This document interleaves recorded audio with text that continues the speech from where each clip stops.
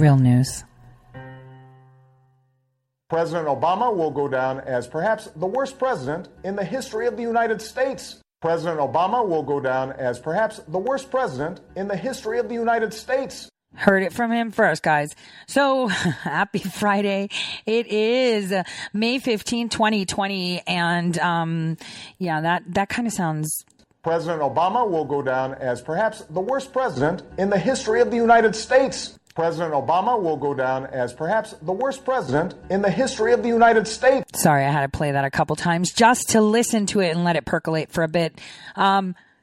Not only will he go down in history as the worst president of the United States, but like I said, it's all about to come down. It's all about impeachment, impeaching 44, demonstrating just to what extent they have taken this, just what he did.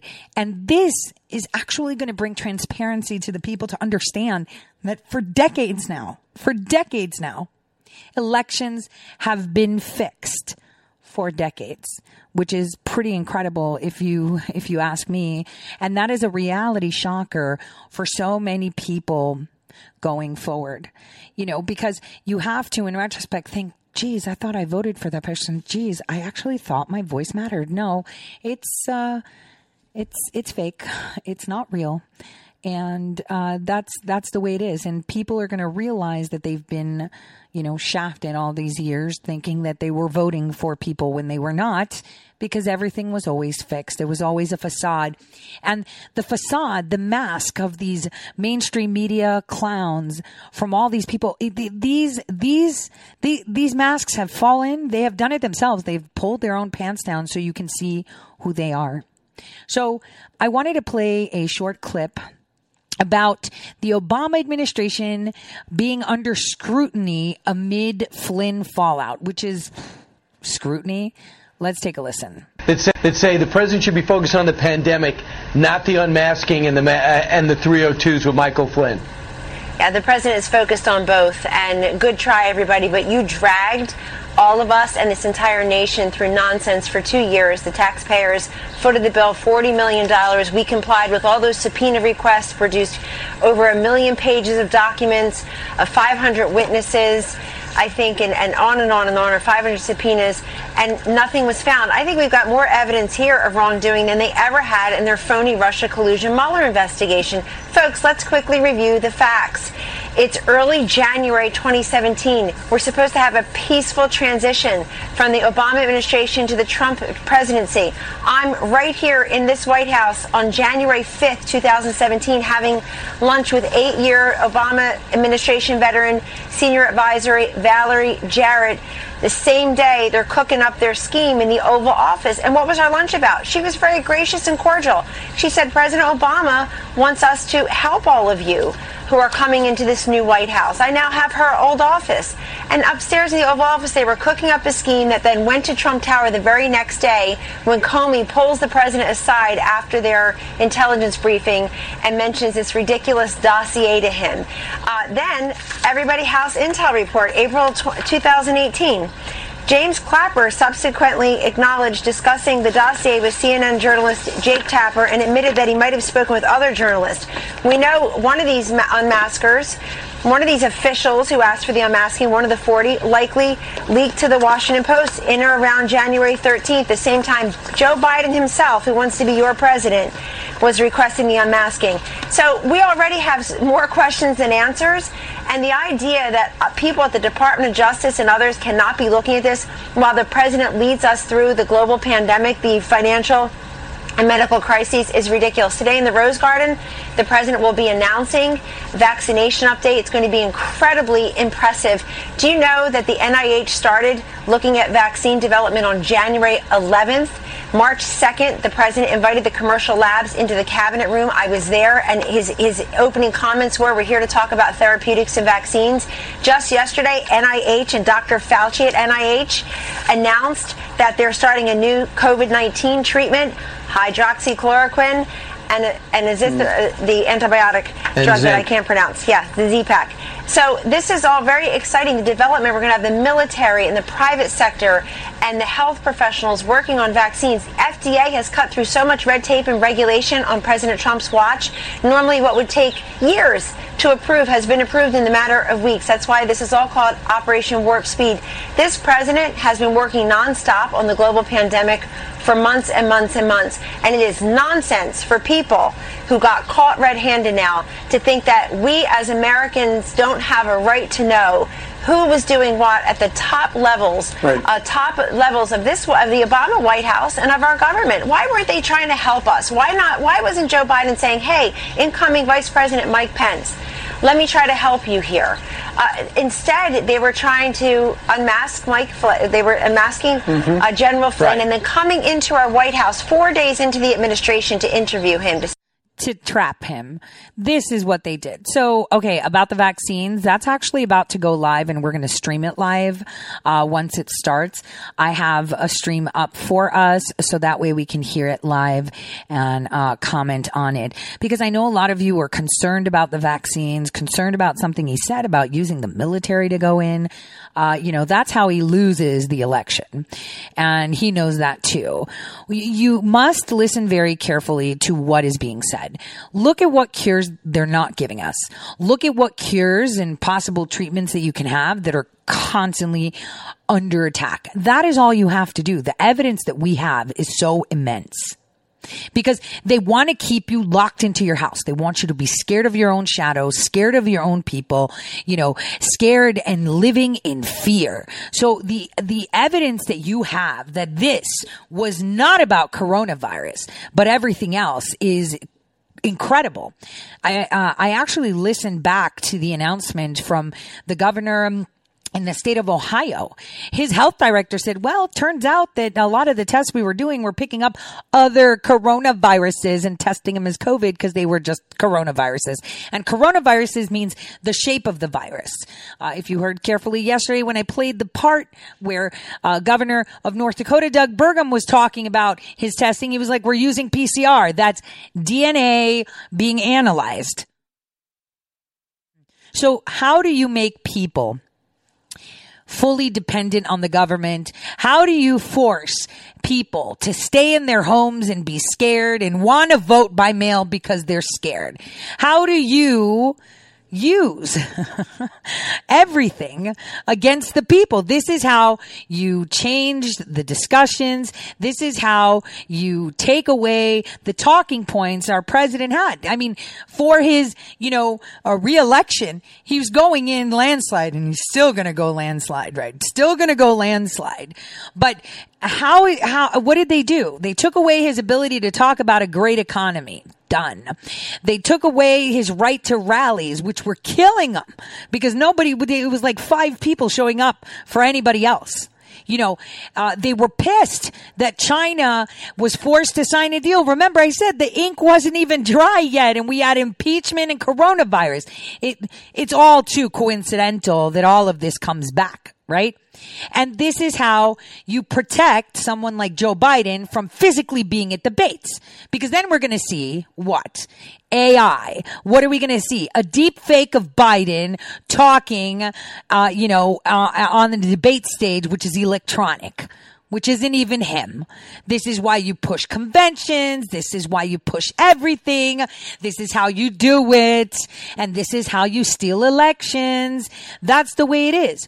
So the only thing you have to think about always when you see moves like this is to follow the money. Who's making money on this? Who is making money on this? Is this really about your health? Is this really about remember the tweet that I put out in March?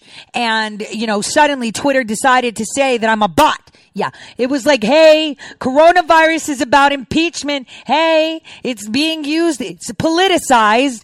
So look at the people that are telling you no one's politicizing coronavirus, and even on the right saying it. So, you can't say it because then they call you nuts. You can't talk about it and say, well, what about this? Oh, that's just an after effect because coronavirus, you're all going to die. That's what they tell you, right? So when do you do this? How do you do this? How do you do this? How do we end this tragedy? How do we stop it dead in its tracks and say losers? By saying, oh, look, we got a vaccine. So all of you that want vaccines, that are terrified, come out and get them. You know, they might even just be saline. It might just be saline fluid, just, placebo. I'm just saying, and we can't because then the Democrats are going to look. So I'm just saying. So just go ahead and get yourself a vaccine. We can all get back to work.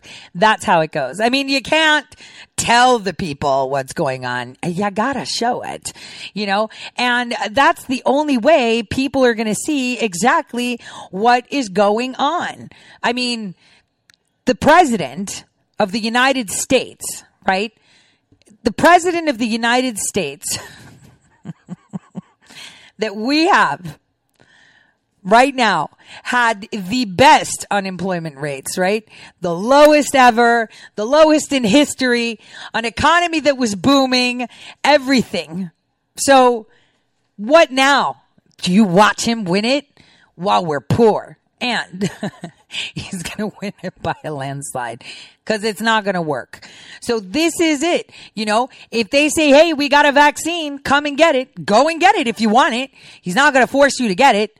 He's not going to force you to get it. He's going to say, get it if you want it. Obviously, there's going to be people that are going to say, you better go get it. Well, why are you worried about if they're going to get it? They're not going to get it because they don't want to.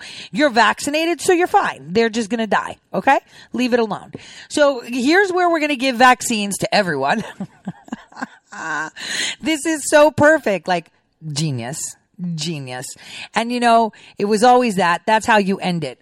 That's how you end this pandemic. This is how you take away their thunder. You get in front of it. So he's going to talk about vaccines. He's going to talk about how he's going to implement it real quick. He's going to say, well, here's what we're going to do. It's coming from my military. My military is going to hand them out. You're not going to CVS. You're not going anywhere else where they might give you something tainted so they could say, look, this person got an injury. And then, oh no, we can't take the coronavirus vaccine because it's not good for you. Watch.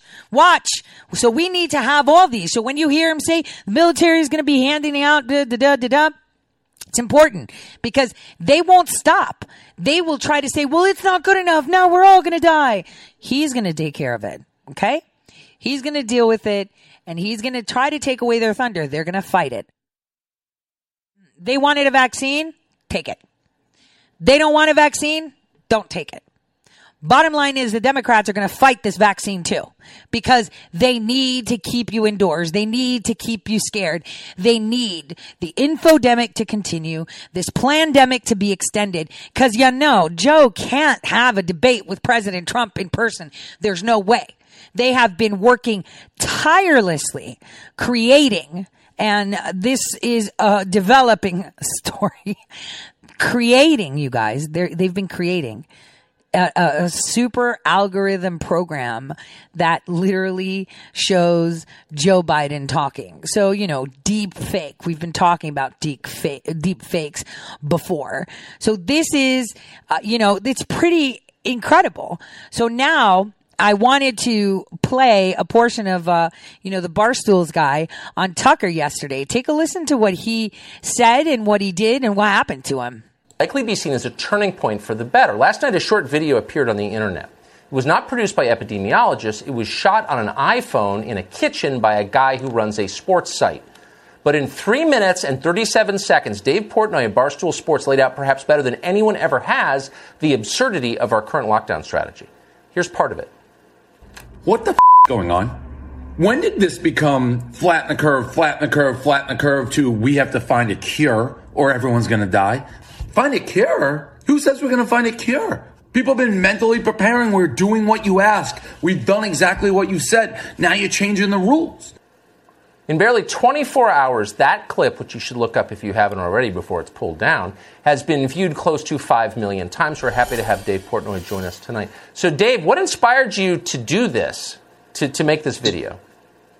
Well, I mean, if we're being honest, Tucker, I've been in the stock market. The stock market tanked, and a lot of it tanked basically on, Fauci going before the Senate and talking about the future, and the L.A. mayor saying he was going to lock the city down until they found the cure. And I'm in New York City, so I'm in the heart of it. And, I've been inside. I haven't gone outside in months. And to me, New York City is kind of at, corona fatigue, like the rest of the country. But everybody is trying to do their best, which is stay inside, social distance, flatten the curve.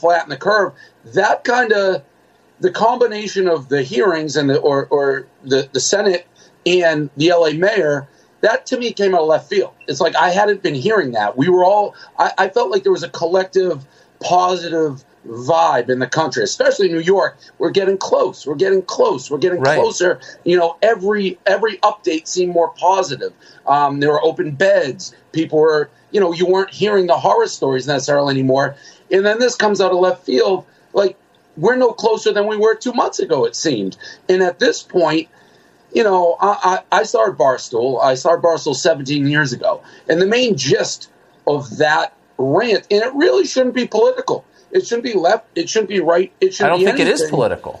Yeah. Exactly. But if you gave me the choice, it took me 10 years, a decade, of working almost 24-hour days, no exaggeration, to turn the corner and become successful. If Corona hit at that moment, I would have been out of business. And everything that I worked for 10 years, gone, flushed down the toilet. At the very least, and Barstool's going to make it, so thank God we're in a good shape, but a lot of people aren't. And at the very least, they should have the option. There's risk, fine. I don't know what to believe. There's so many, you hear different things. Wear a mask, don't wear a mask. And I think most doctors, Fauci, will be even like, this is a new disease. We don't know what we're dealing with. Fine. Give me the choice then. Let me go outside and risk potentially getting sick, or do I want to ruin my business? Because if it was me, I would rather die from Corona than have to start over, work a 9 to 5, fight. How are you going to get a job? How are you going to put money on your family's table when the economy is going to be gone? So that was really the rant. It's at the very least, I feel bad for people who aren't given the choice. What's worse? Losing my business, my livelihood, or the chance of getting this disease, which we honestly know so little about. I feel like we're no closer. That's what I think the problem is. So you've been attacked as some kind of science denier for putting this on the internet pretty bitterly. Forbes just wrote a whole piece about how you're wrong. But you've taken this seriously from the beginning. You just said you've been indoors for months. It's not like you've denied the reality of the disease. Tucker, a week ago, I said everybody, I did the same exact rant, except it was about masks. And this is a lot of people on I guess the right would disagree. I said, hey, everybody wear masks. You know why? Because if there's a 0.00001% chance that somehow helps and gets people back to work, then throw it on. There's nothing to lose. So I've been on both sides. I'm not trying to make it political. And by the way, the Forbes guy, I haven't seen the article. He sent me an email 5 minutes before I came on and said, basically everything you said was garbage. Do you want to defend yourself? But apparently already went to print. So, yeah, it went to print hours ago. That's kind of the way it works. Sorry about that. NASCAR apparently is going back online on Sunday, I think, at Darlington, maybe. Yep. I know you're a NASCAR fan. Do you think other professional sports will soon come back? Should they? Yeah, it sounds like they are. I mean, the holdup in baseball sounds more about the money side of it. But, the NFL, I think they will. And, I've had my differences with Roger Goodell, even though I don't know if you heard, I am going to spend a Monday Night Football in his basement with him. But, he'll He's come submitting. Back. Yeah. Roger Goodell, he doesn't care about anything. He may be the guy that gets it back in the streets. Huh. Well, that's probably good news. And finally, what's your plan now?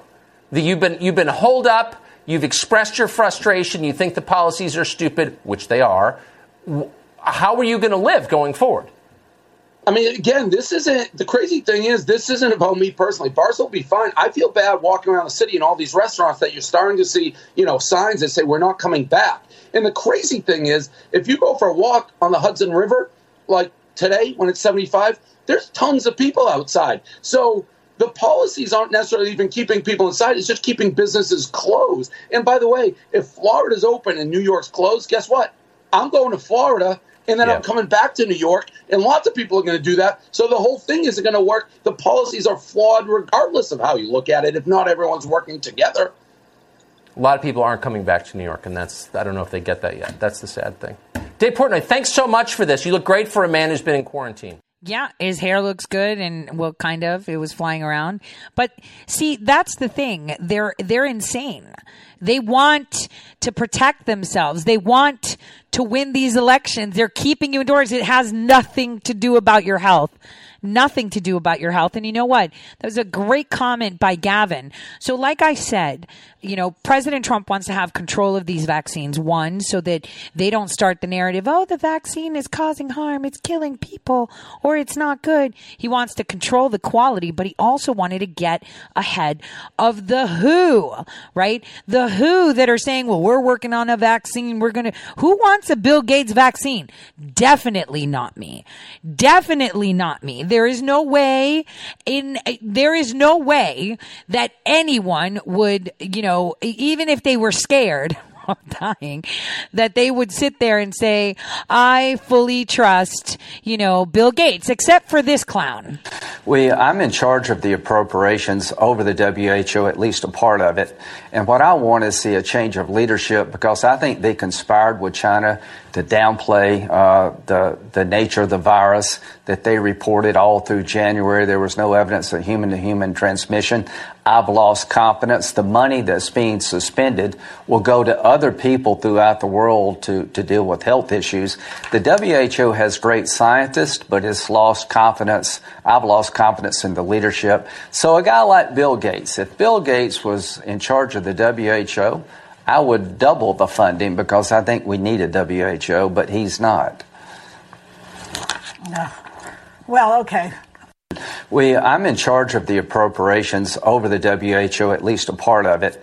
And what I want is see a change of leadership, because I think they conspired with China to downplay the nature of the virus, that they reported all through January. There was no evidence of human-to-human transmission.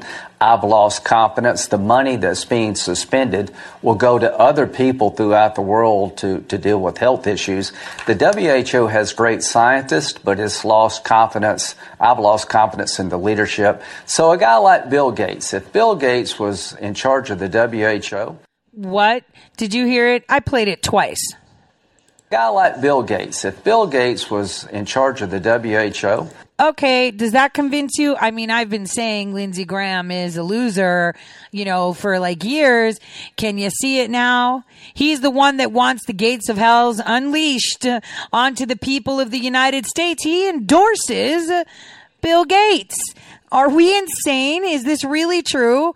Now I want you guys to hear another portion of what, Tucker Carlson had to say about the coronavirus hoax. This is a hoax. And, and Georgia, the state of Georgia, was actually put and shamed, for trying to move on from the lockdown. They've been shamed. Stacey Abrams, of course, made her debut. Remember her, which is pretty insane. And let's not forget, all these White House correspondents, prior to being on camera, remove their masks, once it's over. They're not social distancing. Yesterday I told you guys how in the city of Minot, North Dakota, you can get charged with a felony. Well, no, that's a lie. That's a lie. I'm wrong on that. It's not a felony to not do conduct. It's a misdemeanor. Gosh, I'm reading charges that just flew through. Sorry, I'm multitasking. It is a misdemeanor with 30 days of jail, $1,500 fine. Check this out, though. That's unconstitutional, of course, right? That they're going to charge you with a crime, misdemeanor, on your record for not complying with it, right? Completely.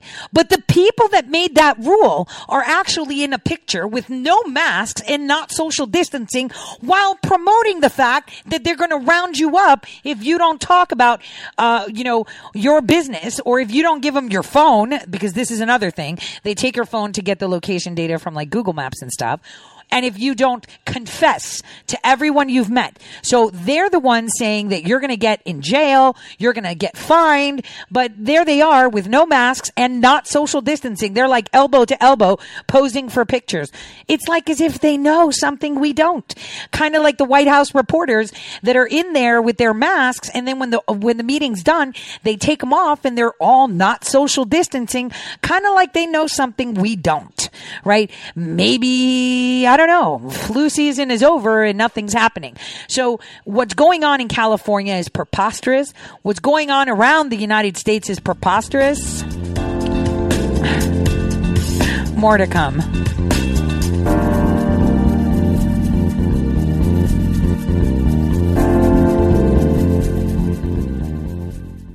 The forgotten men and women of our country will be forgotten no longer. The time for empty talk is over. Now arrives the hour of action. From this day forward, a new vision will govern our land. From this day forward, it's going to be only America first. Every decision will be made to benefit American workers and American families. America will start winning again, winning like never before. I will fight for you with every breath in my body, and I will never, ever let you down. Do not allow anyone to tell you that it cannot be done. No challenge can match the heart and fight and spirit of America. We will not fail. Our country will thrive and prosper again. Your voice, your hopes, and your dreams will define our American destiny. When America is united, America is totally unstoppable.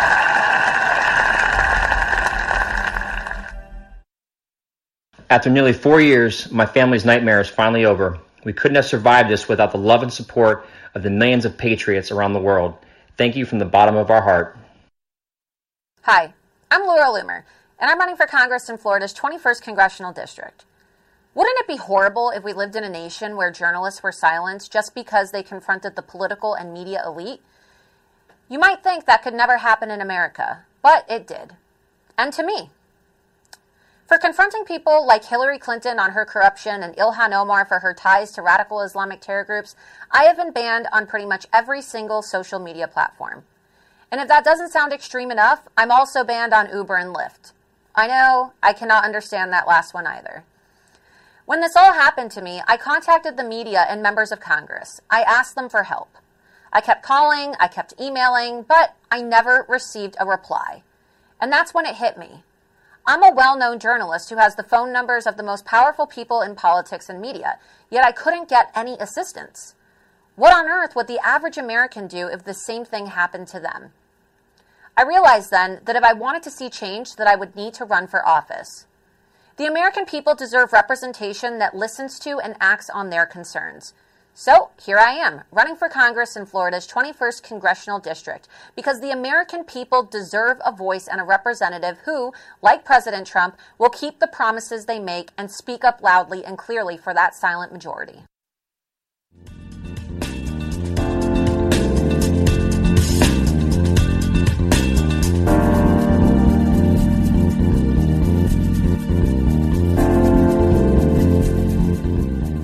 All right. Welcome back, everyone.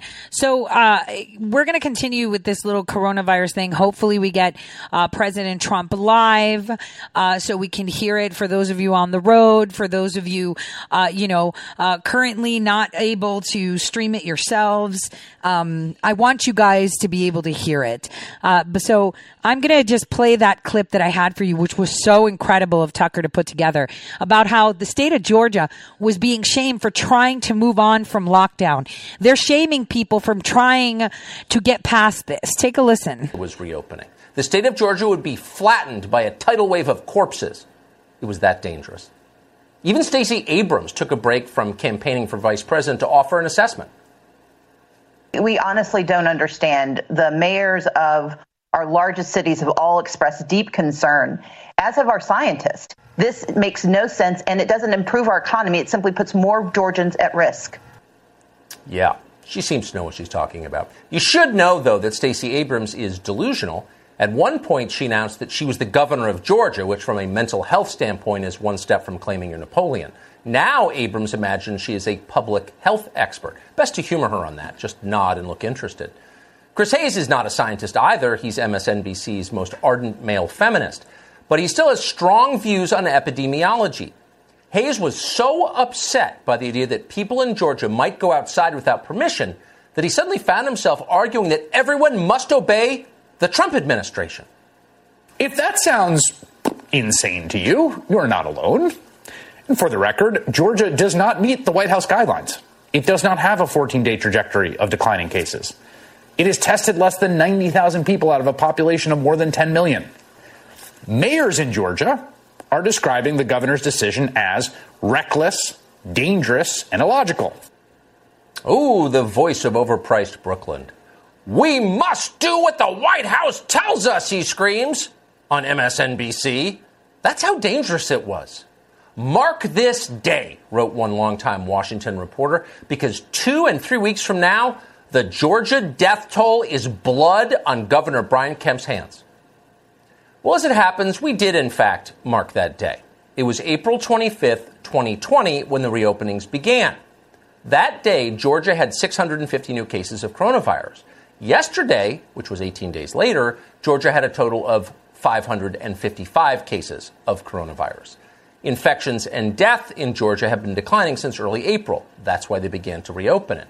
There are still sick people in the state. There will be for a while. Some of them will die. But as of tonight, Georgia's numbers, the actual numbers, are no worse than the national average. And that tells us a lot. We should be thrilled by this news because it suggests that America can begin to return to normal, restore rights stolen from the population, maybe even treat citizens like adults once again, and not court medical disaster. You would think our leaders would be racing to the podium to share this great news. But of course, they're not. Just the opposite, in fact. They're doubling down on authoritarianism. They enjoy being in total control of your life. They do not plan to relinquish the power they received from this pandemic anytime soon, if ever.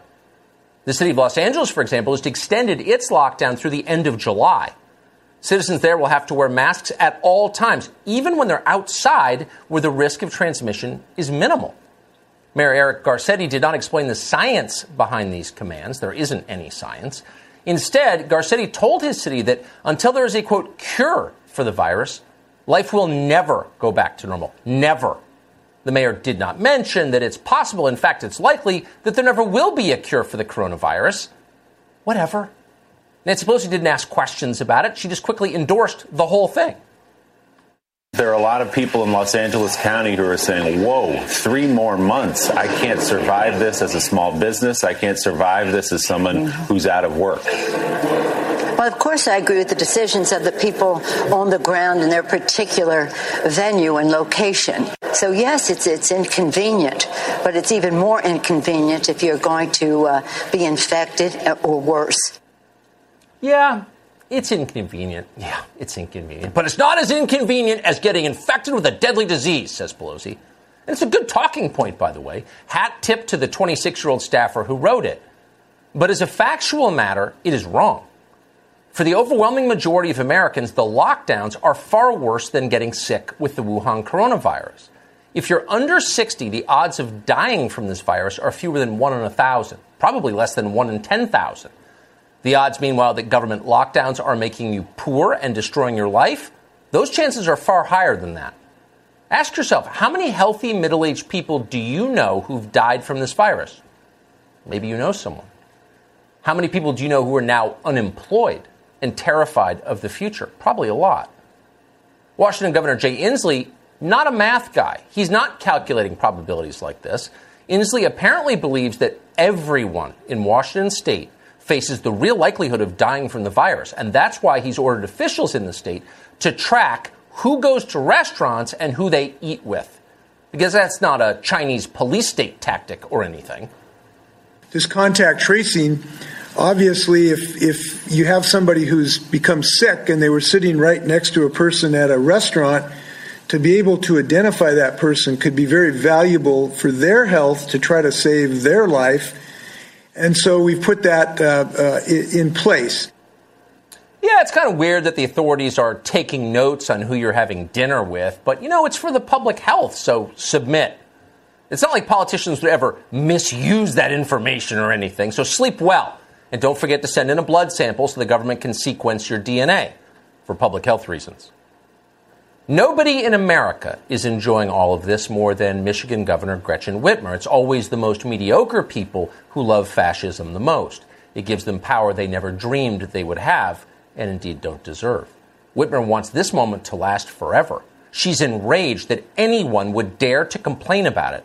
She went on ABC yesterday and dismissed any citizen who disagrees with her, needless to say, as a racist.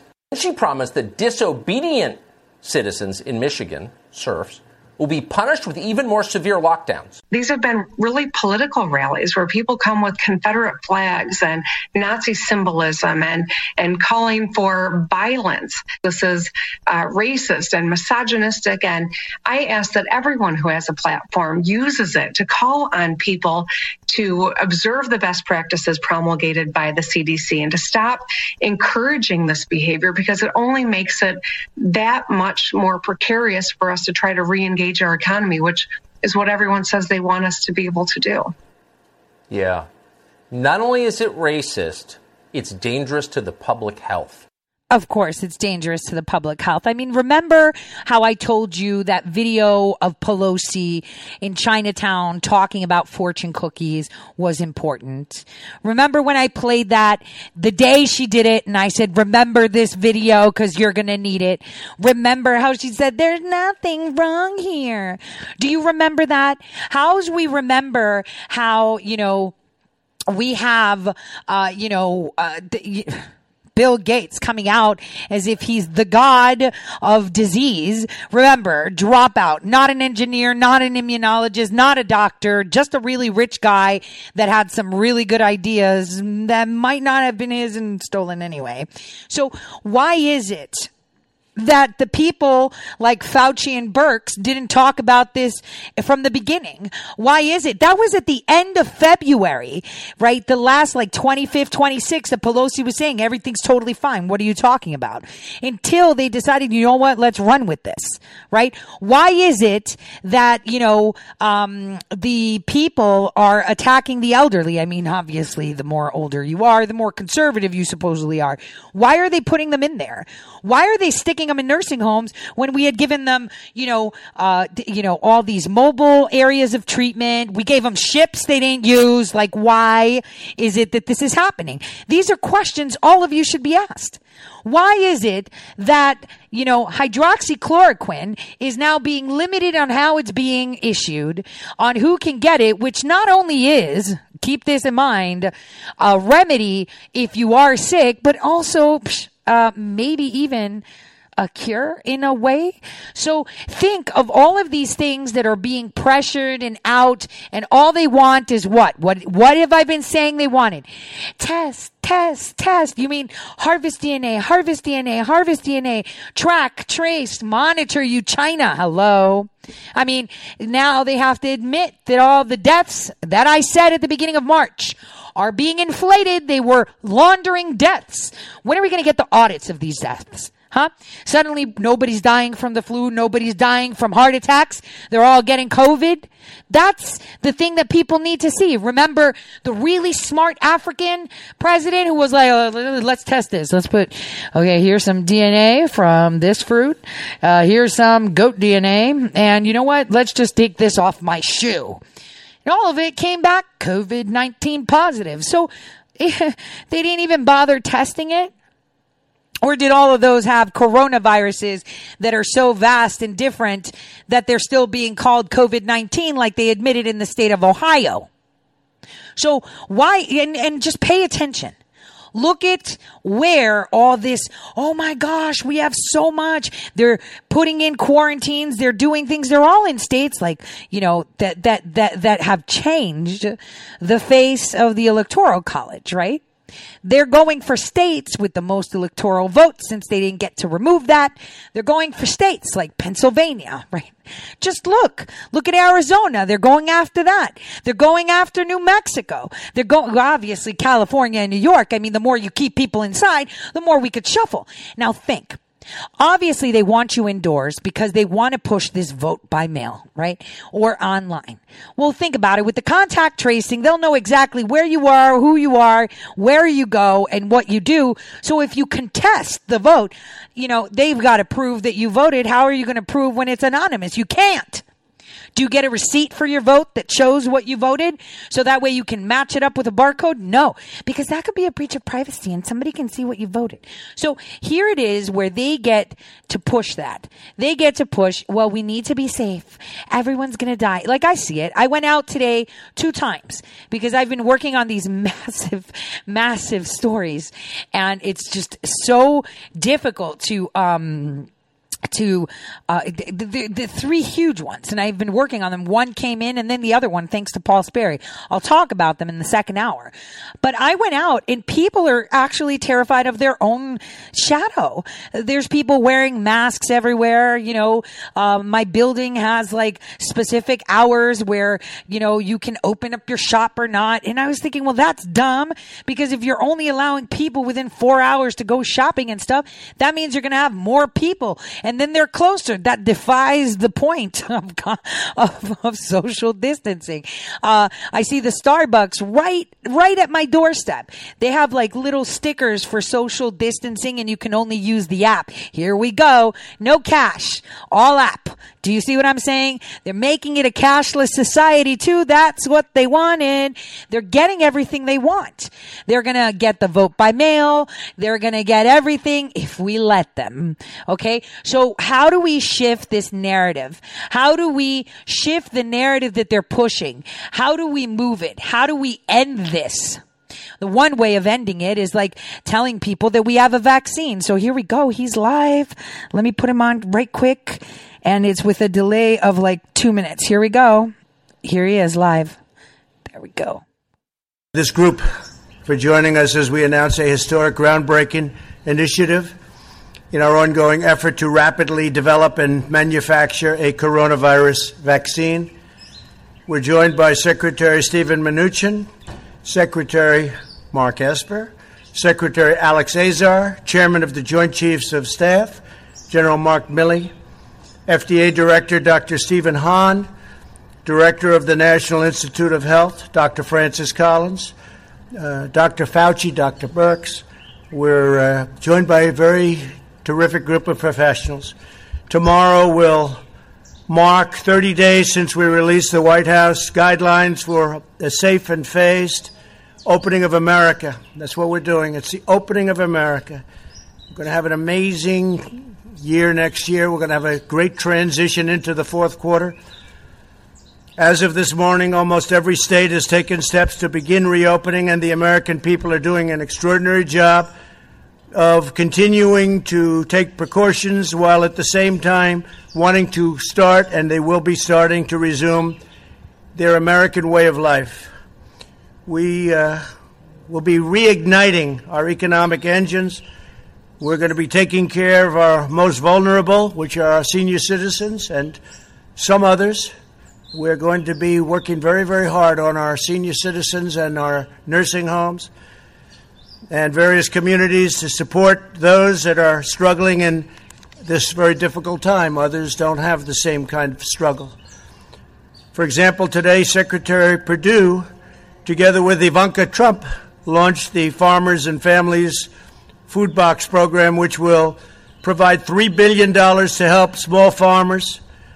And it'll be helping farmers, ranchers, but it'll be bringing food to some of the food lines and some of the food kitchens that you've been seeing on television. And I said, why aren't we doing that? We have all of this tremendous food produced by our farmers and our ranchers.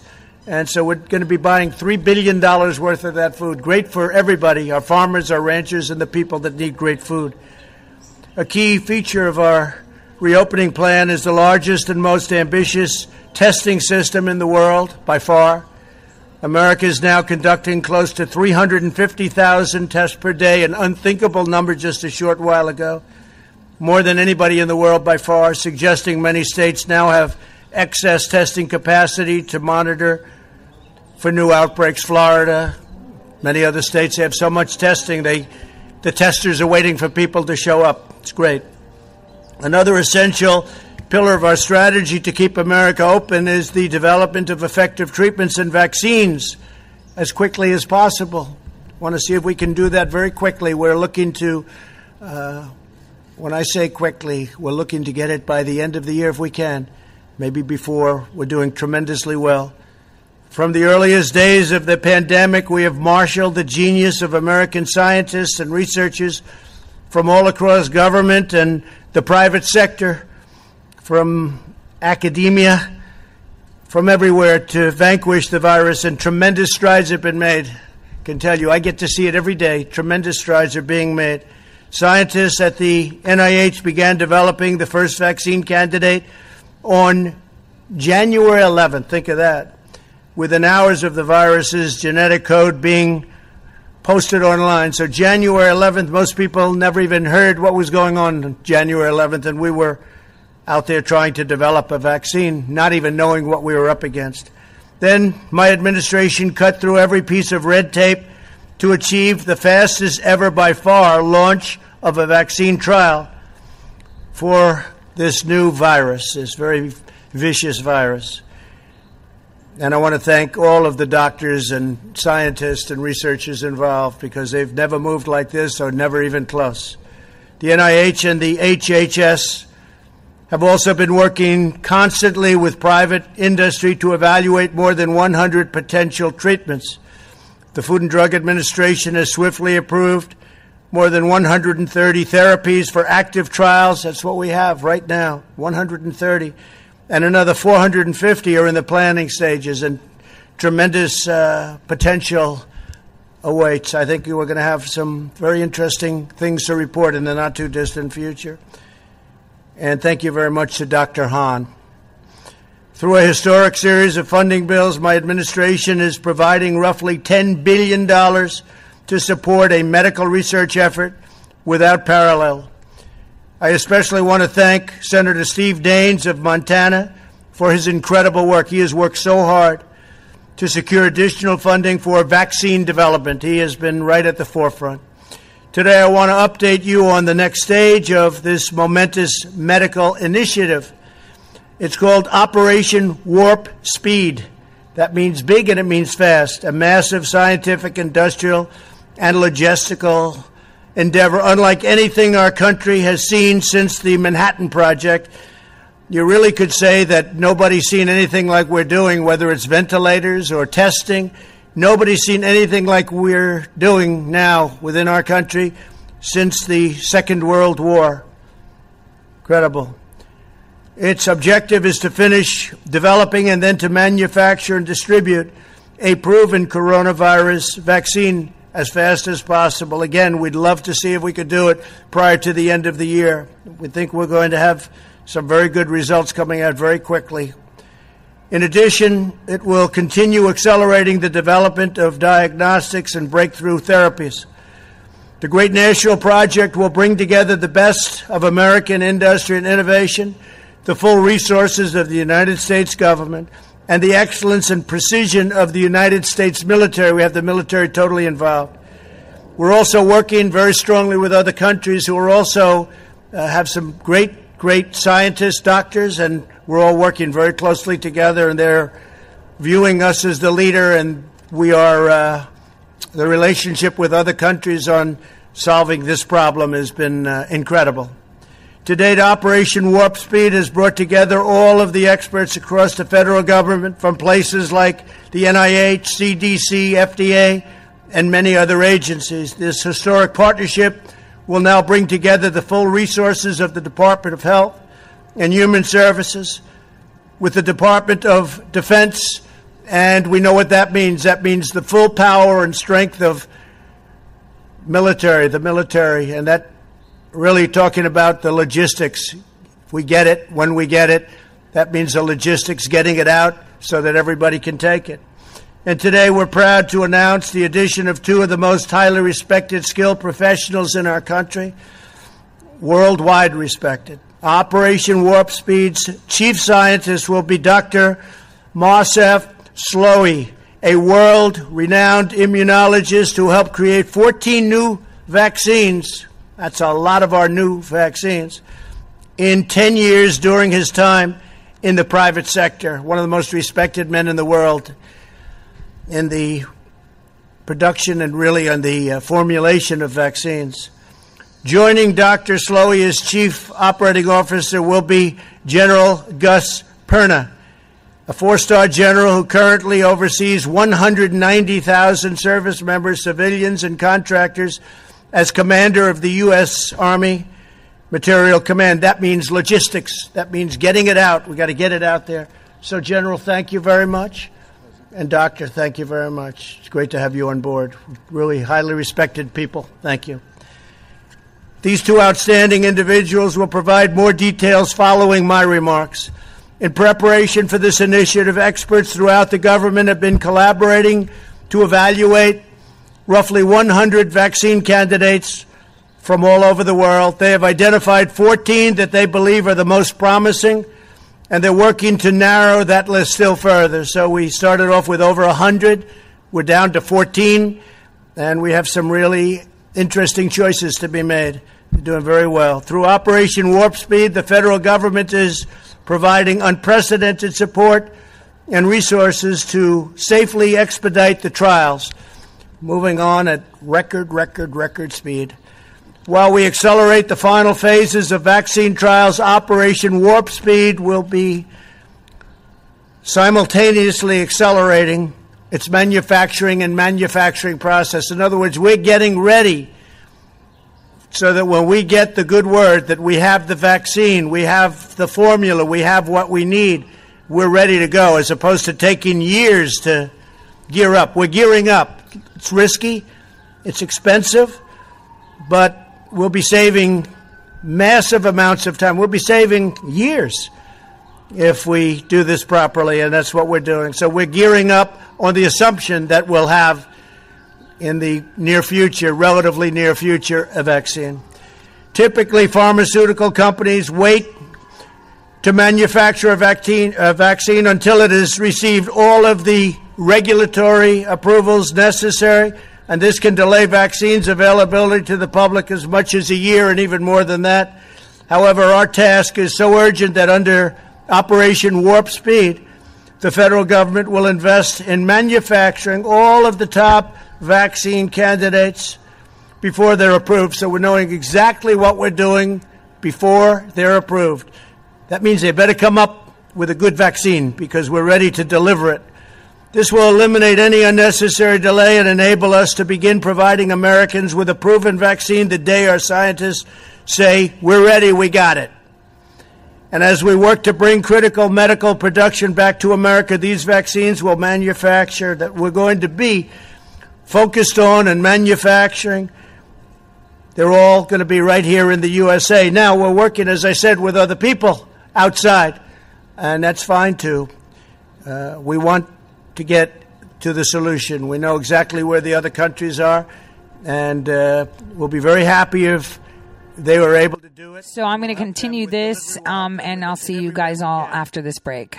We have no ego when it comes to this, no ego whatsoever. Operation Warp Speed is also making the necessary preparations to distribute these life-saving treatments at scale. So we're talking about mass.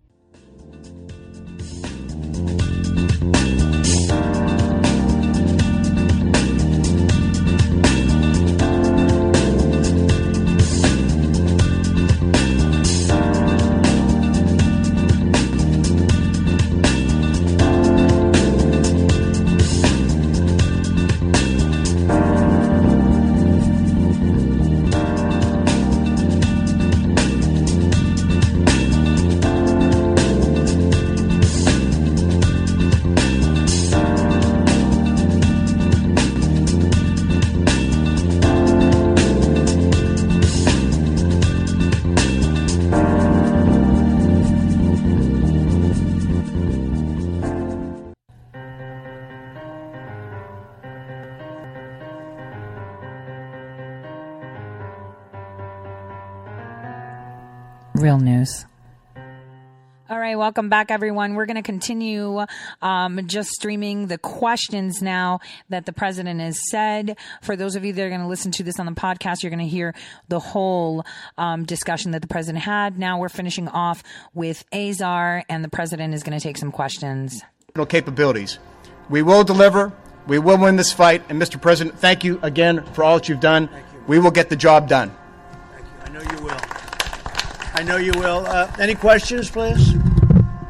Yeah, go ahead. President, you said no vaccine or no vaccine or back. What did you mean by that?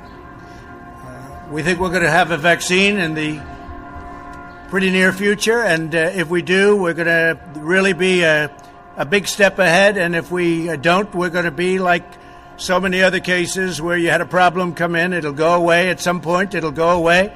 It may flare up and it may not flare up. We'll have to see what happens. But if it does flare up, we're going to put out the fire, and we'll put it out quickly and efficiently. We've learned a lot. Steve, do you have a question?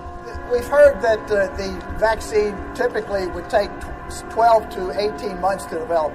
How can you do it in a speedier fashion? What makes you think this will work? Well, they started actually, I guess you heard, in January, early January. And they've been working on it. I know so many, and private companies have been working on it. The government's been working on it. So we've got the time because we put and they've literally been working 24 hours a day.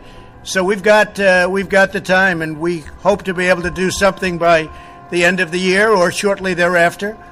But again, it's not solely vaccine based. Other things have never had a vaccine, and they go away. So I don't want people to think that this is all dependent on vaccine, but a vaccine would be a tremendous thing. And I will tell you, therapeutically or therapeutics, what's going on there is equally as impressive. We have some things happening. We have the Remdesivir from Gilead. We have other things that are very good. I think that a lot is happening therapeutically. I can't say that it's relatively speaking, equal to what's going on with vaccines, but I think it's doing very well, very well. So therapeutics are a big factor. Yeah, please. Is there a global competition to develop this vaccine? Like, if France develops it first, will they share it with us? Yeah, and we have that very well worked out. Whoever gets it is going to be very proud to give it and develop it. They've developed it, and we'll see what happens. We've got countries that are allies we have some countries, frankly, that aren't allies where we're working very closely together. So we're working together with many different countries. And again, we have no ego. We have no ego. Whoever gets it, we think it's great. We're going to work with them. They're going to work with us. Likewise, if we get it, we're going to be working with them. So it's very important. It's a very good question, actually. Yeah, please. Mr. President, what do you say to those business owners and other people who are really questioning the guidance that the CDC put out last night? There was a concern that it would be overly prescriptive. Now there's a concern it's not prescriptive enough. What are business owners to do? Well, I thought the guidance was very good. I've heard very good reviews on the guidance, and the media will never be satisfied. If we gave you more description, that would be no good. If we gave you less, that would be no good. But I thought it was very good, and I've heard a lot of good things. Go ahead, please, Green. Do you have a problem or any concerns? Do you have any concerns about the Abbott test, given some of the new numbers that have come out? No, Abbott's a great test. It's a very quick test, and it can always be very rapidly double-checked. If you're testing positive or negative, it can always be double-checked. But it's a very good test, very portable, very quick. Okay? And then what happens if China is the country that develops the vaccine? What happens if it's China? Will the U.S. still have access to that vaccine? I would say the answer to that would be yes.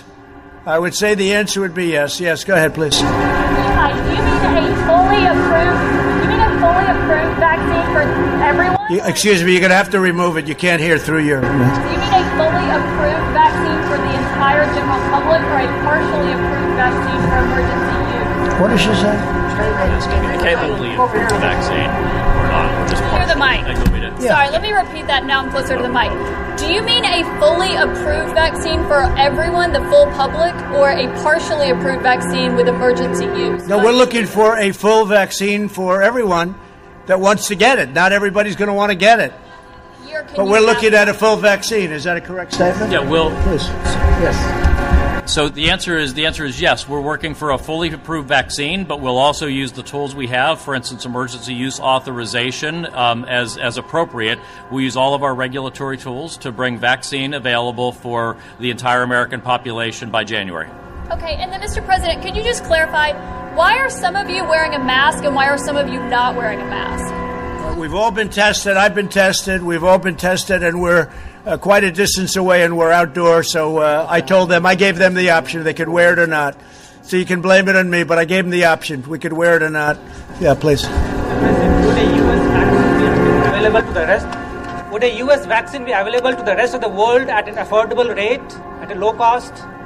The last thing anybody's looking for is profit in terms of what we're doing. Every company, they want to get it out. We've had that. We've had a great experience on Remdesivir. We've had a great experience on everything we've done. People are looking to come up with the answer. They're not looking in, typically they're saying, oh, how much am I going to make? How much? They really have been. There's been a great spirit on this. They want to get to the bottom of it, and I think we'll be able to do that. Mr. President, the Indian American community is appreciating your help in fighting the coronavirus. What is your message to those 4 million Indian Americans here? So India has been so great, and as you know, your Prime Minister has been a very good friend of mine. I just got back a short while ago from India recently, and we're working very much with India too, and we have a tremendous Indian population in the United States, and many of the people that you're talking about are working on the vaccine too. Great scientists and researchers, yeah. We're working very closely also with India, correct. And say hello to your Prime Minister. Yeah, please, go ahead. Thank you, Mr. President. What steps, if any, is your administration taking to ensure that the communities and the states that are hardest hit will have first access to the vaccine? Have these discussions been had, or are there any plans? Yeah, I think we've done a good job with that. Certain areas have been hit very hard, New York, New Jersey, et cetera, et cetera. Working very closely with the governors. We've worked with all of the governors. We've made a lot of people look very good with what we've done on ventilators, with what we've done on testing. We're working with all of the governors. We just sent a big transit package to New Jersey. I just spoke to the governor of New Jersey, who's a terrific person, by the way, I have to tell you, and I just told him, a lot of money's coming your way for the transit. And also I spoke with the governor of New York, Governor Cuomo. We just had a conversation yesterday. We're sending them a lot of transportation money, so it's important. But we've had a very good relationship working with all of the states, regardless, all of the states. And if we do get fortunate enough, and I think we're skilled enough, but fortunate enough to have a vaccine, it'll get out fairly and quickly. Do you foresee that states that are hardest hit will have first dibs? So will New York and New Jersey have... I think that makes sense, perhaps. Perhaps it does. But, I would say probably. But I think they're all going to get well distributed. If you remember where we started, we had no ventilators. We had to make them. And we became a very major manufacturer of ventilators. Now we're helping countries all over the world with ventilators. We're sending them to many countries all over the world. When we started, we didn't have ventilators. I inherited nothing. I inherited practically nothing from the previous administration, unfortunately. Yeah, go ahead. Mr. President, it's been 3 months since you signed the China trade deal. Between what's happened with coronavirus and the lagging agricultural purchases, are you at any point considering reimposing additional tariffs on China or tearing up the deal in any other way? Well, I don't want to talk about it. I can say China is buying a lot of our product. But the trade deal, the ink was barely dry when this came in from China. So it's not like we're thrilled. Okay, go ahead, please. Mr. President, can I ask one more? Yeah. I'm wondering if you're standing by the nomination of Michael Pack to lead Voice of America after news that the D.C. Attorney General is... Well, I don't know what happened. I know that Voice of America is run in a terrible manner. Terrible. They're not the Voice of America. They're the opposite of the Voice of America. And we have a man who is very good. I don't know, he's in the nominating process, but I'll have to check that out. Yeah, please. Thank you, Mr. President. If public confidence is the main thing of getting people back to work and back to schools and so on, is this even possible without a vaccine? How would it be possible without a vaccine? Public confidence. Well, I think a very big factor, frankly, is that very few people are, we read about all of the very sad, very tragic. I've lost friends. Many of us have lost friends. we read about that and we see that, and that's what the news covers. But a very, very small, it's a very small percentage. It's a very, very small percentage. I say it all the time. It's a tiny percentage. The vast majority, many people don't even know they have it. They have it, or they have sniffles, or they have a very minor sign, and they recover. Not only recover, they probably have immunity, whether it's short-term, long-term, but they have probably immunity. And I think people have to understand that. That's why I think the schools should be back in the fall. I think that lots of things should happen. I don't think that you should have 70-year-old teachers back yet. They should wait till everything is gone. I don't think you should have a professor that's 65 and has diabetes or has a bad heart back necessarily, or somebody that's older than that. But we want to see our schools back. We want to see our country start to work again. We created the greatest economy in the history of the world. And we're going to do it again. And you're going to see that next year. And it's going to start, you'll start to see it in the fourth quarter, maybe even before that. Yeah. President, are you at all concerned about children or teachers who are in the school bringing it home to their families, to their spouses? I'm concerned about everything. And I'm also concerned about our country. Our country has to get back. And, you know, what you're talking is when you are doing what we did with the shutdown, that causes death also. It causes massive depression. It causes drugs. It causes suicide. It causes a lot of problems also. No, our country has to get back to work again. And you see that just looking and reading everything that's happening. Our people want to get back. They want to get back. Sir, do you have a plan to prevent the spread if you reopen We do. We have a great plan to prevent the spread, but that doesn't mean we're going to close our country for 5 years, okay? Not going to happen. In the schools, Go ahead. Plan? Death toll is about 86,000. At current, it's about 86,000, yes. Do you think that's accurate, or do you think it's higher than that? I don't, or lower than that. I don't know. Those are the numbers that are being reported. I assume they're correct. Unlike other countries, I mean, you have some countries, obviously. You have some that are very obviously ridiculous. But our numbers are accurate numbers. We don't do anything with the numbers one way or the other. Whatever it is, that's what we do. We take the numbers as reported. Do you have any indication that they could be lower than that? Oh, I don't know. If they were, I'd be very happy if they were lower. I'd like to see numbers lower. I'd like to see no death at all. One death is too many. This should have never happened. This came from China. It should have been stopped in China before it got out to the world. We have 186. It's been updated this morning. 186 countries are affected. And each country that's affected is the same thing.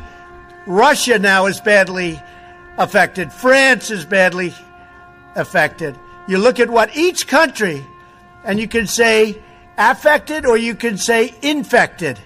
Either way you want to put it. But you look at these countries, look at Italy, and you look at Spain, and you look at all of these great countries in many cases, how they've had to fight through this. It's a terrible thing that happened. It could have been stopped at the source. It should have been stopped right at the source, but it wasn't. Thank you all very much. We appreciate it. Thank you. Thank you. All right. That tells you everything you need to know about vaccines. And you know, it's really important to point out just a few things that may have been missed as you were listening, that was key. And I took down some notes. So first of all, it was how we're going to be dealing with this, how we're going to be putting this out, and how we're going to be stating it. He made it clear that the military, he's going to deploy it as fast as possible to distribute it. And that is not going to be a forcible distribute. But he also did mention once again that, the vaccine is not the only, cure that we have, he said. And, that this virus, this coronavirus, will even go away without a vaccine available. And that's because we have hydroxychloroquine. And why? Remember, like I said earlier, and I'm getting so many messages from you guys. Guys, just have faith. I mean, like I said, do you think that the Creator would allow us to be harmed in this way, especially when we realize it? It's the realization. So just pray and have faith. But listen, so you can see just how important talking and demonstrating what is going on is. Listen to this. It's like 10 cents a bit. It's like, it costs nothing. So the prescription cost $13. And I had so many very, very sick patients in the office. And so now today was horrible because I treated 15 people that needed 15 prescriptions, could not go there, had to swarm all over Dallas to try to get these prescriptions. In fact, and Dr. Lozano, really quickly, do you find good results giving hydroxychloroquine to mild to moderate patients? Do you find good results? I have severe patients in the office. I have patients that have been diagnosed with pneumonia and been turned away from clinics. I've got patients that have been turned away from hospitals. I've got patients coming in with temperatures of 102.9, white blood cell counts of 17,000, all positive COVID tests. Their physicians are refusing to give them medication for fear that they are going to be in trouble with the licensing board. And now the issue we have now is now I've got pharmacists that are refusing to fill this medication. And so this is critical now. I have a huge problem on my hand. I have patients that are coming in from Austin, Houston, San Antonio. These are not my patients. This is ridiculous. Yeah, this is. But just back to the question really quickly. It's working in patients that you've treated, that you've been able to prescribe it to, correct? Every patient that I've treated, serious, moderate, has had resolution of symptoms within 24 hours. They are improved within 5 hours. The fevers are gone within 2 days. The lung restriction, which is the most important, resolves within about 4 to 5 hours. You see dramatic improvement. It's incredible. I'm surprised myself. Dr. Lozano, I hope the FDA is watching this. People's lives are on the line because of these restrictions, or these warnings, I should say, because it's trickling down to the pharmacies and the pharmacies board. You educated a lot of people with this segment tonight. Thank you for explaining it to us. So the state board wants patient data, private medical identifying, personal identifying information released to them for everyone that has gotten hydroxychloroquine. That tells you everything you need to know. They do not want you to get better. What you have to think about is, what exactly are they doing? Why are they doing this? This is it. This is it. We have to be looking at the details. When DeWine's Dr. Acton said that, we've been diagnosing people with COVID because our test has been picking up other coronavirus, it's incredible. They're telling you that all these deaths are coronavirus with COVID. With COVID. Every single person has an underlying condition. There hasn't been people who have actually died just from COVID. Just from COVID.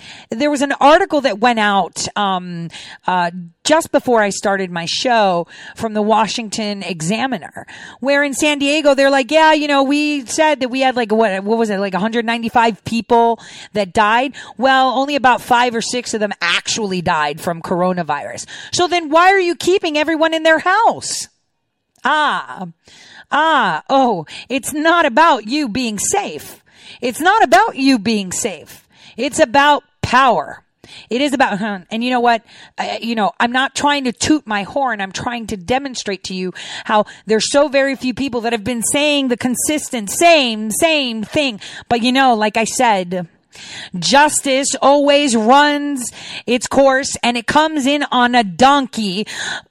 Justice always comes in on a donkey, hence the patience. And so I wanted to revisit something that I played for you. We're shifting gears from coronavirus. Now we're going to talk swamp. So I wanted to remind you how yesterday I played a clip where the president was asked questions, and he was also asked questions in regards to General Flynn. Remember? So I'm going to look for that clip because I want to play that specific, portion of it because it was incredible. Why was it incredible? Because in that clip, what did we hear him say? That General Flynn is going to be fine, right? He said that he's going to be okay, but there's a specific portion of it that I want you to hear, and I want us to rehear it together because, usually my listeners come back to me with like comments, right? And so they usually say, wait, did he mean this? Did he mean that? So I want you guys to listen to this with me, and I'm going to tell you what was missed so you can see how you're being told everything. Nancy Pelosi knows that, obviously. Thank you, Mr. President. Do you believe that the judge presiding over the Michael Flynn case, Emmett Sullivan, ought to recuse himself or be disqualified for being biased against Mr. Flynn? I was just with General Milley and some other generals, and I asked them about General Flynn. Do you know him? They said, yes, sir, I've known him for 20 years. What do you think? He's an incredible man, an incredible soldier. He's an incredible general. This is General Milley. Okay, did you hear that? So who did he speak to? The cabinet. Wait, just listen to what he said. Michael Flynn case, Emmett Sullivan ought to recuse himself or be disqualified for being biased against Mr. Flynn. I was just with General Milley and some other generals, and I asked them about General Flynn. Do you know him? They said, yes, sir, I've known him for 20 years. What do you think? He's an incredible man, an incredible soldier. He's an incredible general. This is General Milley, head of the Joint Chiefs of Staff, 4-star. He's done fantastically.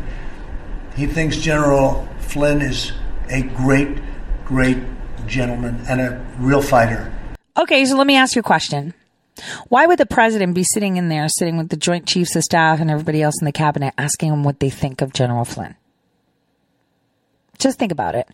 Oh, they're just making small talk? Oh, they're just talking about that case? So when do you ask someone, so how's this? Hey, so I'm thinking of, putting up Ratcliffe or ODNI. What do you think of him? Well, I think this. Excuse me. I had to sneeze. That's how the conversations happen, right?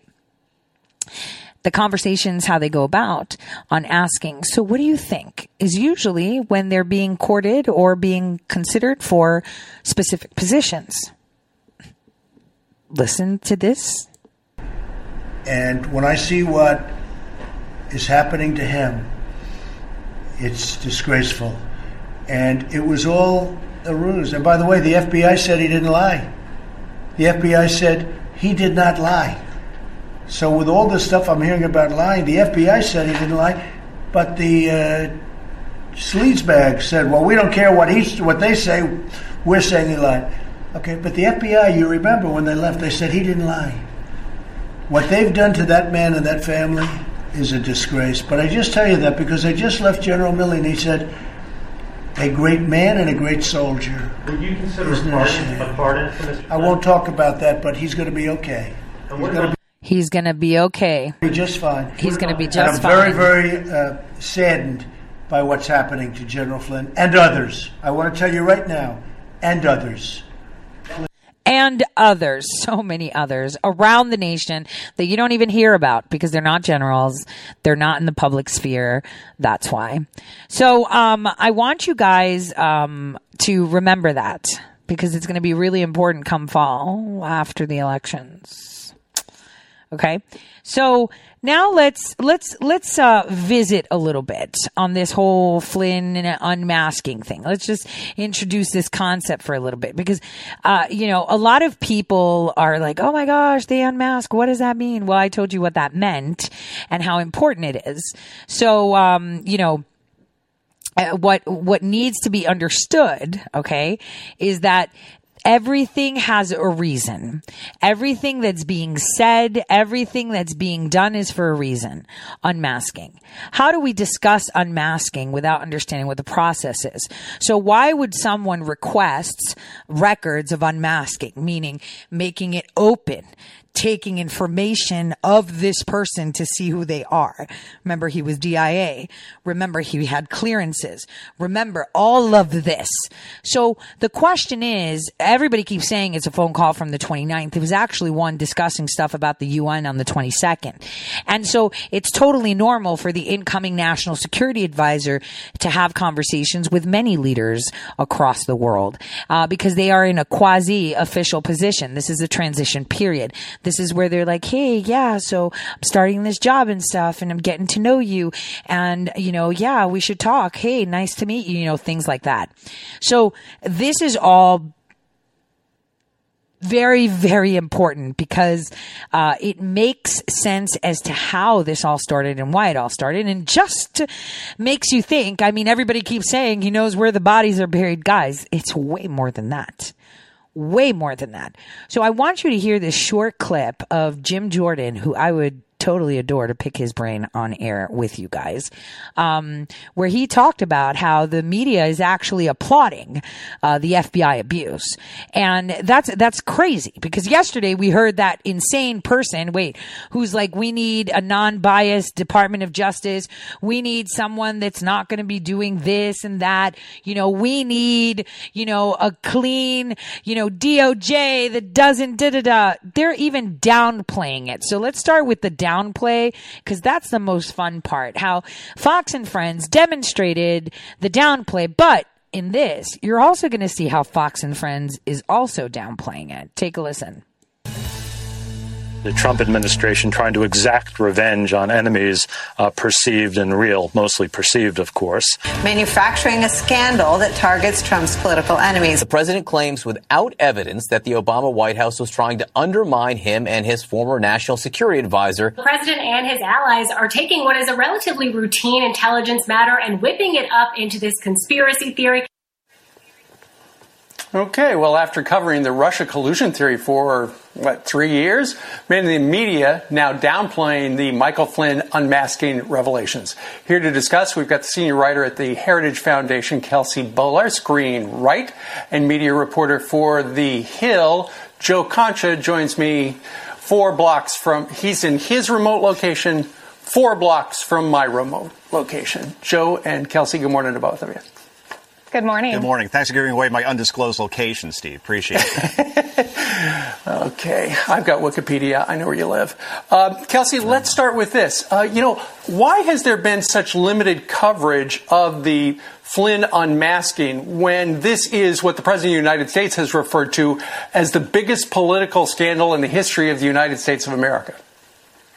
Well, the media is suddenly claiming that it's impossible to cover 2 stories at one time. Of course, they can and should be covering any and all coronavirus news, but they also should be covering the unmasking scandal of Michael Flynn. After spending 3 years reporting on this day in and day out, sending us breaking news alerts, having Adam Schiff on TV every day, who was promising that there was evidence of Trump-Russia collusion, it's completely hypocritical. It shows the deeper agenda going on here. And I can't help but point out the Washington Post and the New York Times won Pulitzer Prizes for their coverage, their, quote, deeply sourced and relentless coverage of the Trump-Russia collusion conspiracy theory. I'll give them that they covered it relentlessly, but it was not deeply sourced. We now know the source of that intelligence was an illegal leak to the Washington Post. And now they conveniently don't want to cover the real scandal that it appears we're learning about involving the Obama administration.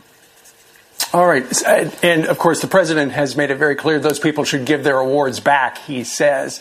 But since you brought up the fact, Kelsey, that for 3 years we heard the drumbeat of Russia collusion, Adam Schiff says he's got evidence of it.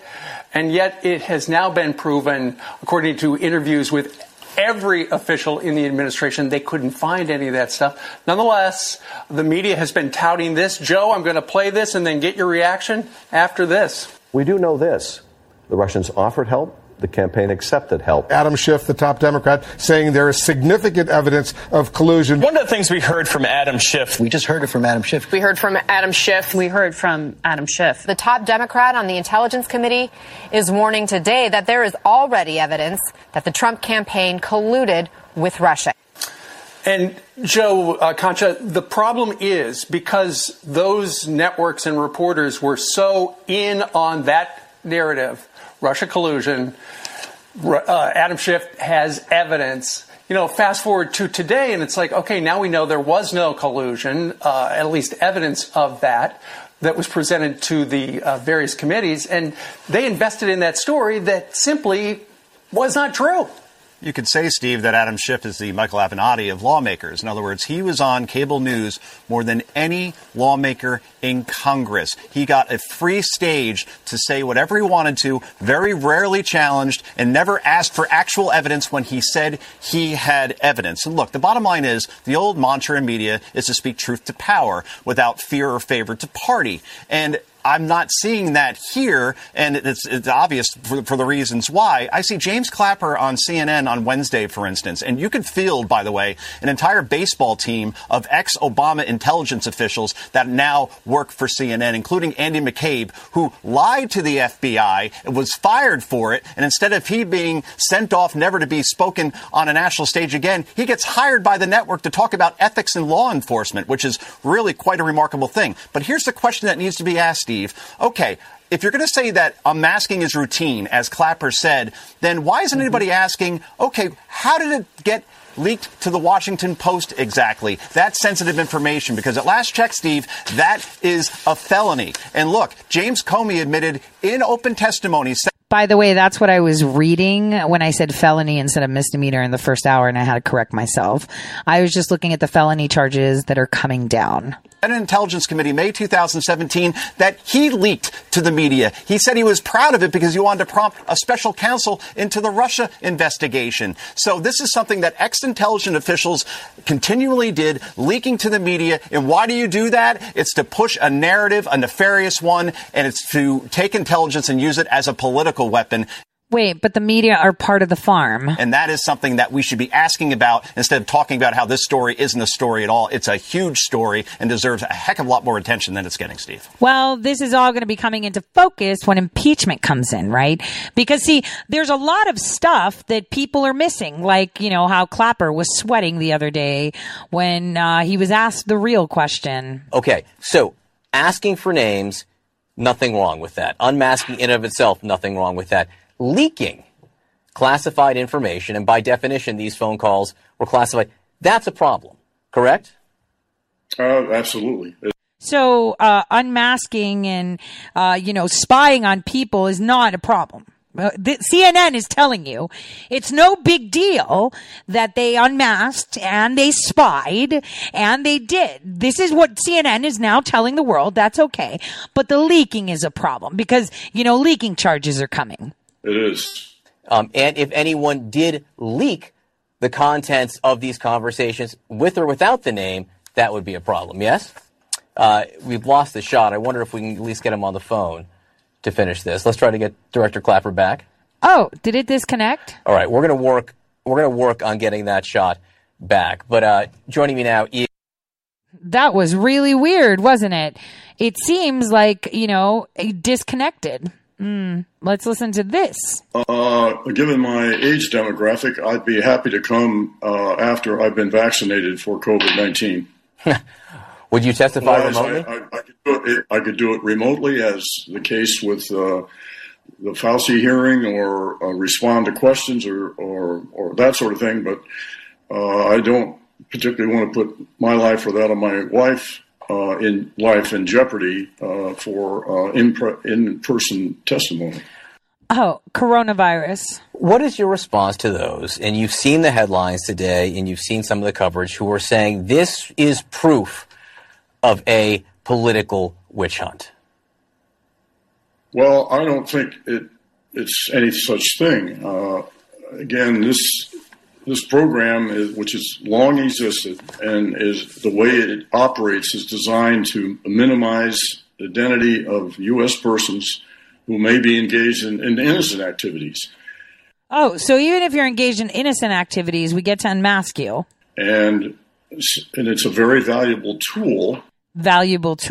To know about what is going on in these engagements with valid foreign intelligence targets. And I can't stress that enough. Is this why they had the ambassador of Turkey and all these foreign guys, the ambassador of, the U.S. ambassador in Turkey, the U.S. ambassador in Russia, do all the unmasking? Had nothing to do with what they needed for their fake Steele dossier, which, by the way, from Paul Sperry, he just gave me that missing piece. The missing piece that I was looking for. See, I don't, when these people are talking or exchanging communications, and I was sitting in the middle of it, literally with a bucket of popcorn just watching this, and couldn't say a word. I could only drop hints. He gave me what to run with. Guys, the Steele dossier was made in America. It wasn't even made overseas. It was made in America. Yeah, you're going to be like, no, duh, Tor. We know that. We know that because it was Comey, Clapper, Obama, all of them, Page, Strzok, all of them adding to it. But it was, what if I told you that generals were behind it? Former generals were behind it. And I already told you about McChrystal. And they're proud of it because didn't they admit that they meddled with the 2018 elections? And lo and behold, what do we have being reported? Hey, this company actually meddled with the 2018 midterm elections. And it's like, wait a minute, didn't Operation Disinfo Operation say that they meddled with them? Say that they did Russian antics so they can sway the elections and meddle with the elections? Wait a minute, are you telling me that General McChrystal, former General McChrystal actually did this? That he helped put Jihadi Omar in office? That he helped put Rashida Tlaib, who is an asset? Remember, she was born in El Salvador and came here. Look at their paper trail. Are you saying that they helped usher this in? Oh, wow. Isn't that incredible? And that's the predicate for the operation of the program. And it's a very important capability for protecting the national security of the country. So it was their duty to check out the national security advisor so they can stop Trump, right? That's what they're saying. Take a listen to what Jim Jordan has to say. Now is Congressman Jim Jordan, ranking member of the House Oversight Committee. Congressman, since the media are not going to search for new leads, it's left to folks like you, okay? One of the facts missing thus far is what did the actual requests for unmasking say? Because unmasking is not illegal. I mean, these people have the authority to do that. But what did the requests for unmasking actually say by all those individuals who filed them against Flynn? Yeah, what was their reason and why so many people and why all in this interesting time? And as you just pointed out, Laura, the media was cheerleaders for this entire effort, and their cheerleading took place at interesting times as well. Think about January of 2017 during the transition. On the 4th of January, you got Peter Strzok telling the agents, hey, don't drop the case against Flynn. Keep it up. Comey told me to tell you to keep pursuing Mike Flynn. The next day, Comey meets with President Obama in the Oval Office and talks about Mike Flynn. January 6th, Comey goes up to New York and briefs President Trump on the dossier he already knows is false, misleading, and paid for by the Clinton campaign, and yet briefs him on. And then that leaks. The dossier, the fact that he had that conversation, and then the leak you pointed out, January 12th, David Ignatius' story leaks, and then what do they do on the 24th of January? Jim Comey sends 2 agents, sneaks them into the White House to set up Michael Flynn. That Ignatius story helped all that play out. So they're cheerleaders, not just in a general sense for the left and for the Democrats. They're cheerleaders at interesting times in the sequence of events. So those are the kind of things we need to get answers to. Yeah, well, and as someone said earlier today, I can't remember what I was watching, but it was like the journalists become participants in the ongoing saga to try to kneecap Trump or take out one of his top people to then kneecap Trump. So they become participants rather than curious, aggressive journalists who say, well, why is that being leaked to me? Maybe there's a deeper story here. Well, yeah, you're right, because that's what we've been saying, right? That what they've been doing is they've been helping. They have been recruited by the fourth unelected branch of government to help usher this coup over. I'll see you in a bit.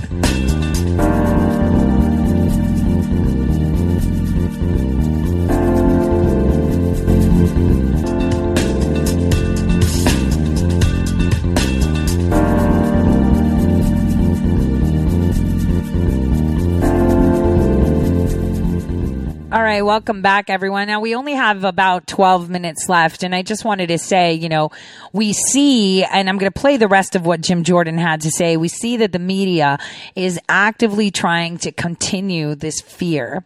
They're downplaying the horrific atrocities that were done by the former administration and the administrations before that and before that. But we've just caught this one red-handed. So what, people need to understand is this is all part of the plan. I mean, even during the speech, where they asked the president, why isn't everybody wearing masks? Because they know. That's why you're not wearing masks and you're pretending. Because you don't even believe the lies you're peddling. Yet the ones that have to are the ones that are subduing. So, this is one of the most important moments. And like I said, for the rest of this month, we are going to have a lot coming out. And then when June and July and August are going through, you're going to be like, come on, man. Like, this is a crime. We see it, like leaking, lying Comey, super felony. No one's talking about it. He's been sitting out for 3 years, per se, as you perceive, for 3 years, just sitting out on it. No big deal. The only thing you have to do is have faith, because it's all going to come down. Remember? It's all going to come down, and it'll be glorious, because you heard him say it. He's been talking to who? That's all you have to think about. That's all you have to know is who did he say, he was talking to. Listen. Is that bill a non-starter, or is there anything to recuse himself or be disqualified for being biased against Mr. Flynn? I was just with General Milley. Thank you, Mr. President. Do you believe that the judge presiding over the Michael Flynn case, Emmett Sullivan, ought to recuse himself or be disqualified for being biased against Mr. Flynn? I was just with General Milley. That's all you have to know. And that's all you have to remember. Just have faith, guys. Just have faith. Have faith in good. Do not let evil make you fear. Just have faith. Your motivation in leaking to me, instead just repeating it and running with it. And, being a liberal reporter means never having to say you're sorry. Right. And they should have to say that, because remember what the president said. He said they spied on our campaign. He said this is not true. There was no collusion between anything our campaign did, anything I did, and Russia. He said those things. And of course, he said this whole thing was a witch hunt. And now after all these facts come out, we see exactly that each of those three statements by the president has proven to be true. And yet they just keep on going with their narrative because they're so determined to go after this president. This is a simple principle here. When you drain the swamp fights back. Even when they know they're wrong, and even when it's proven they're wrong, they keep fighting back. Yeah. Now, last night during an Ingram Angle exclusive, John Solomon reported that Marie Yovanovitch omitted mentioning her Burisma meetings during her impeachment testimony. You sent a letter to Pompeo about this. Tell us more very quickly, about 30 seconds. Well, what she said in the deposition, what she said when she testified in the impeachment hearing is different than what the documents seem to reveal. And I give Lee Zeldin a tremendous amount of credit, because he pushed her during the deposition, got her to say that, it was just a briefing I got when I was getting ready for my confirmation. But it turns out she talked about Burisma and Hunter Biden a lot more than she indicated. We want to see the documents unredacted so we can get a better and closer look at what really took place here. All right. Well, we're talking about the lionization of whistleblowers and people related to whistleblowers. And that story fits right in with it. Congressman, thanks so much. You bet. Thanks, Laura. So we were talking about unmasking, right? So here's where we're going to get down and dirty. First of all, I just wanted to tell you guys, I have a really huge piece coming out on Dianne Feinstein. I'm almost finished with it. I was hoping that I would get a hold of some guy that may have some pretty interesting information, in regards to Dianne Feinstein herself and, the murders, because her career was built on blood and is ending in treason. And that is exactly what we are going to observe. And hopefully I can get that out because, I've been, trying just like everybody else, to make ends meet in this coronavirus, right? And I have finally been able to get a few more hours of work, as some states have opened up, which is great. And finally in my state, the pandemic unemployment assistance or whatever has opened up. So hopefully that'll pan through. I mean, they were pretty quick in accepting my claim the minute it opened up yesterday. I got a request to put in what contract work I have done, how many hours I have done, so they can assess that. So that's really good. So hopefully that'll help. So, the economy is starting to come back, obviously, because, agencies contacted me and, that is pretty interesting. But what are we going to see now? Okay. We're going to see the exposés coming out. So we've got Dianne Feinstein, that's coming out, and that's coming out from Richard Burr's phone. I was very impressed to see that finally Paul Sperry is reporting what I've been saying for years, where Daniel Jones is a key player. But one thing that I've been saying all this time is they're very smart. You have to think to yourself, why would I, an American citizen, be working as a contractor to a company that contracts with federal agencies and the intelligence community once or twice removed that is overseas? Why? Because it's not considered spying and I'm not violating anyone's rights, right? If I have a company that's located, in Luxembourg, or if I employ, the Prime Minister of France, or the Mayor of London, or the now Prime Minister of England, to unmask people and request information from their intelligence agency that comes to our company, Brennan's company, where then it takes the information from the company in the U.S. to the intelligence community in the U.S. because the Prime Minister is asking, this, MP is asking, this person is asking for their national security. So when we have foreign governments doing it, is it illegal? That's the question. Yes, it is. When we're the ones that requested them to do it. See, this is how they do their whole degrees of separation. This is how we see. Now, I'm going to tell you, the Mueller investigation, that money, the contracts state that they were paying a foreign registered company to do it. Again, foreign registered. So it makes you wonder, all of these thousands of subpoenas, these interviews, the paperwork, the hacking, the requests were done by non-American companies. I repeat, non-American companies, all falling under the freaking crown. So here we have Game of Thrones playing out right in front of us. Here we have them pushing their narrative. All the while, they're colluding with foreign nations and foreign entities to overthrow the Trump administration. This is ridiculous. And then they boldly hire American citizens, former generals, to do the dirty and scut work here. It is disgusting. It is horrible. And I'll tell you what, it's all going to be coming to the surface. And as you see it come to the surface, you're going to hear them screech. You're going to hear them freak out. They're going to be telling you how nuts you are saying it. They're going to tell you how insane you are, all the while terrorizing you that you must stay indoors because you will die of coronavirus. President Obama will go down as perhaps the worst president in the history of the United States. President Obama will go down as perhaps the worst president in the history of the United States. Yes, he will. He will not only go down as the worst president in the United States, he will go down as the most treasonous person to ever hold any office ever. I mean, we could talk about McCain. We could talk about Biden and the Clintons. You know, we could talk about all that because they've all killed. They've all silenced people. You know, how Joe Biden, oh, there's nothing there. Then why was there an investigation in the 90s? Why were there questions in the 90s if that never happened and she was fired because she just wasn't good at her job?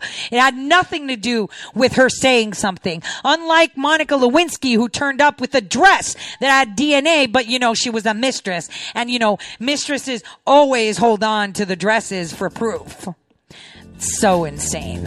I can't believe that anyone would even, you know, think that would actually fly with people. People aren't stupid, right? Are you? No. You know better, don't you? Huh. Operation Warp Speed, huh? Because we're warping everything. But, you know, when you're going to want to go really fast, what do you do first? Have you seen it in the cartoons where they like run in place and then they shoot off? Well, the running in place is going to be June, July, August. So stay tuned on that. And remember, always have faith. Don't look at it, you know, from a perspective of, oh, we're losing the war. Oh, we're losing this. Oh, they're winning. They're not winning anything, you guys. Nothing whatsoever. So for my subscribers on Subscribestar, you're going to get that first article with Dianne Feinstein, hopefully pumped out in the next hour or so, and the exclusive contest for that special guest. See you Monday.